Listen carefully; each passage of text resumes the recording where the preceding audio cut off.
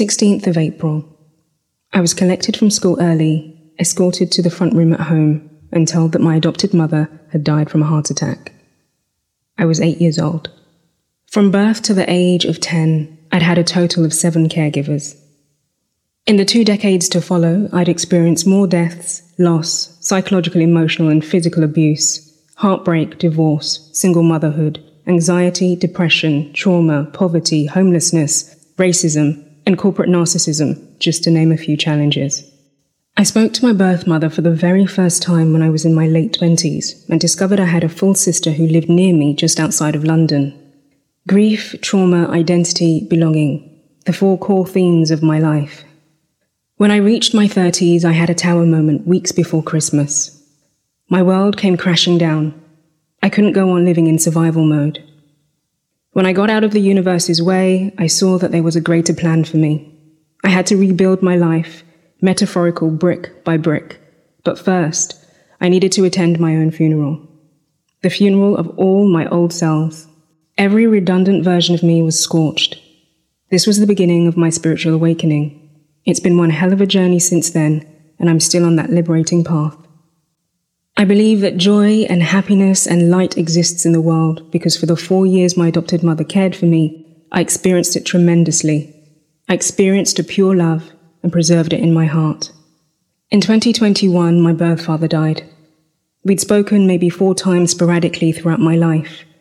There was never a proper hello, nothing in between, neither was there a goodbye.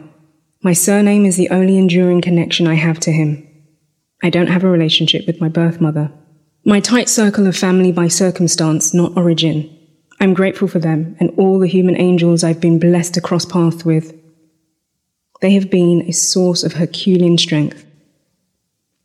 Believe me when I say I felt the deepest of pains. I know the might it takes to trudge through life alone while feeling lonely and invisible. I know how unbearable it is to feel unloved and believe that you're unlovable. I know the grace required to move forward with the awareness that you'll never receive an apology. I know. I've been abandoned many times. I've been lost many more. And those experiences finally led me to find myself. What a homecoming. We don't get to choose the people around us in childhood. But in adulthood, we have agency to decide who and what we invite and allow into our sacred space. There's nothing glamorous about my battle scars. They're evidence of my courage rather than a symbol of my pain.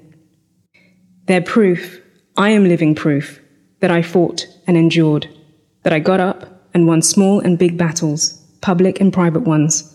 I'm still here, and I didn't get this far to only get this far. I am my ancestors' wildest, most vivid dreams. Thousands protect me from the other side. Their presence is deeply felt.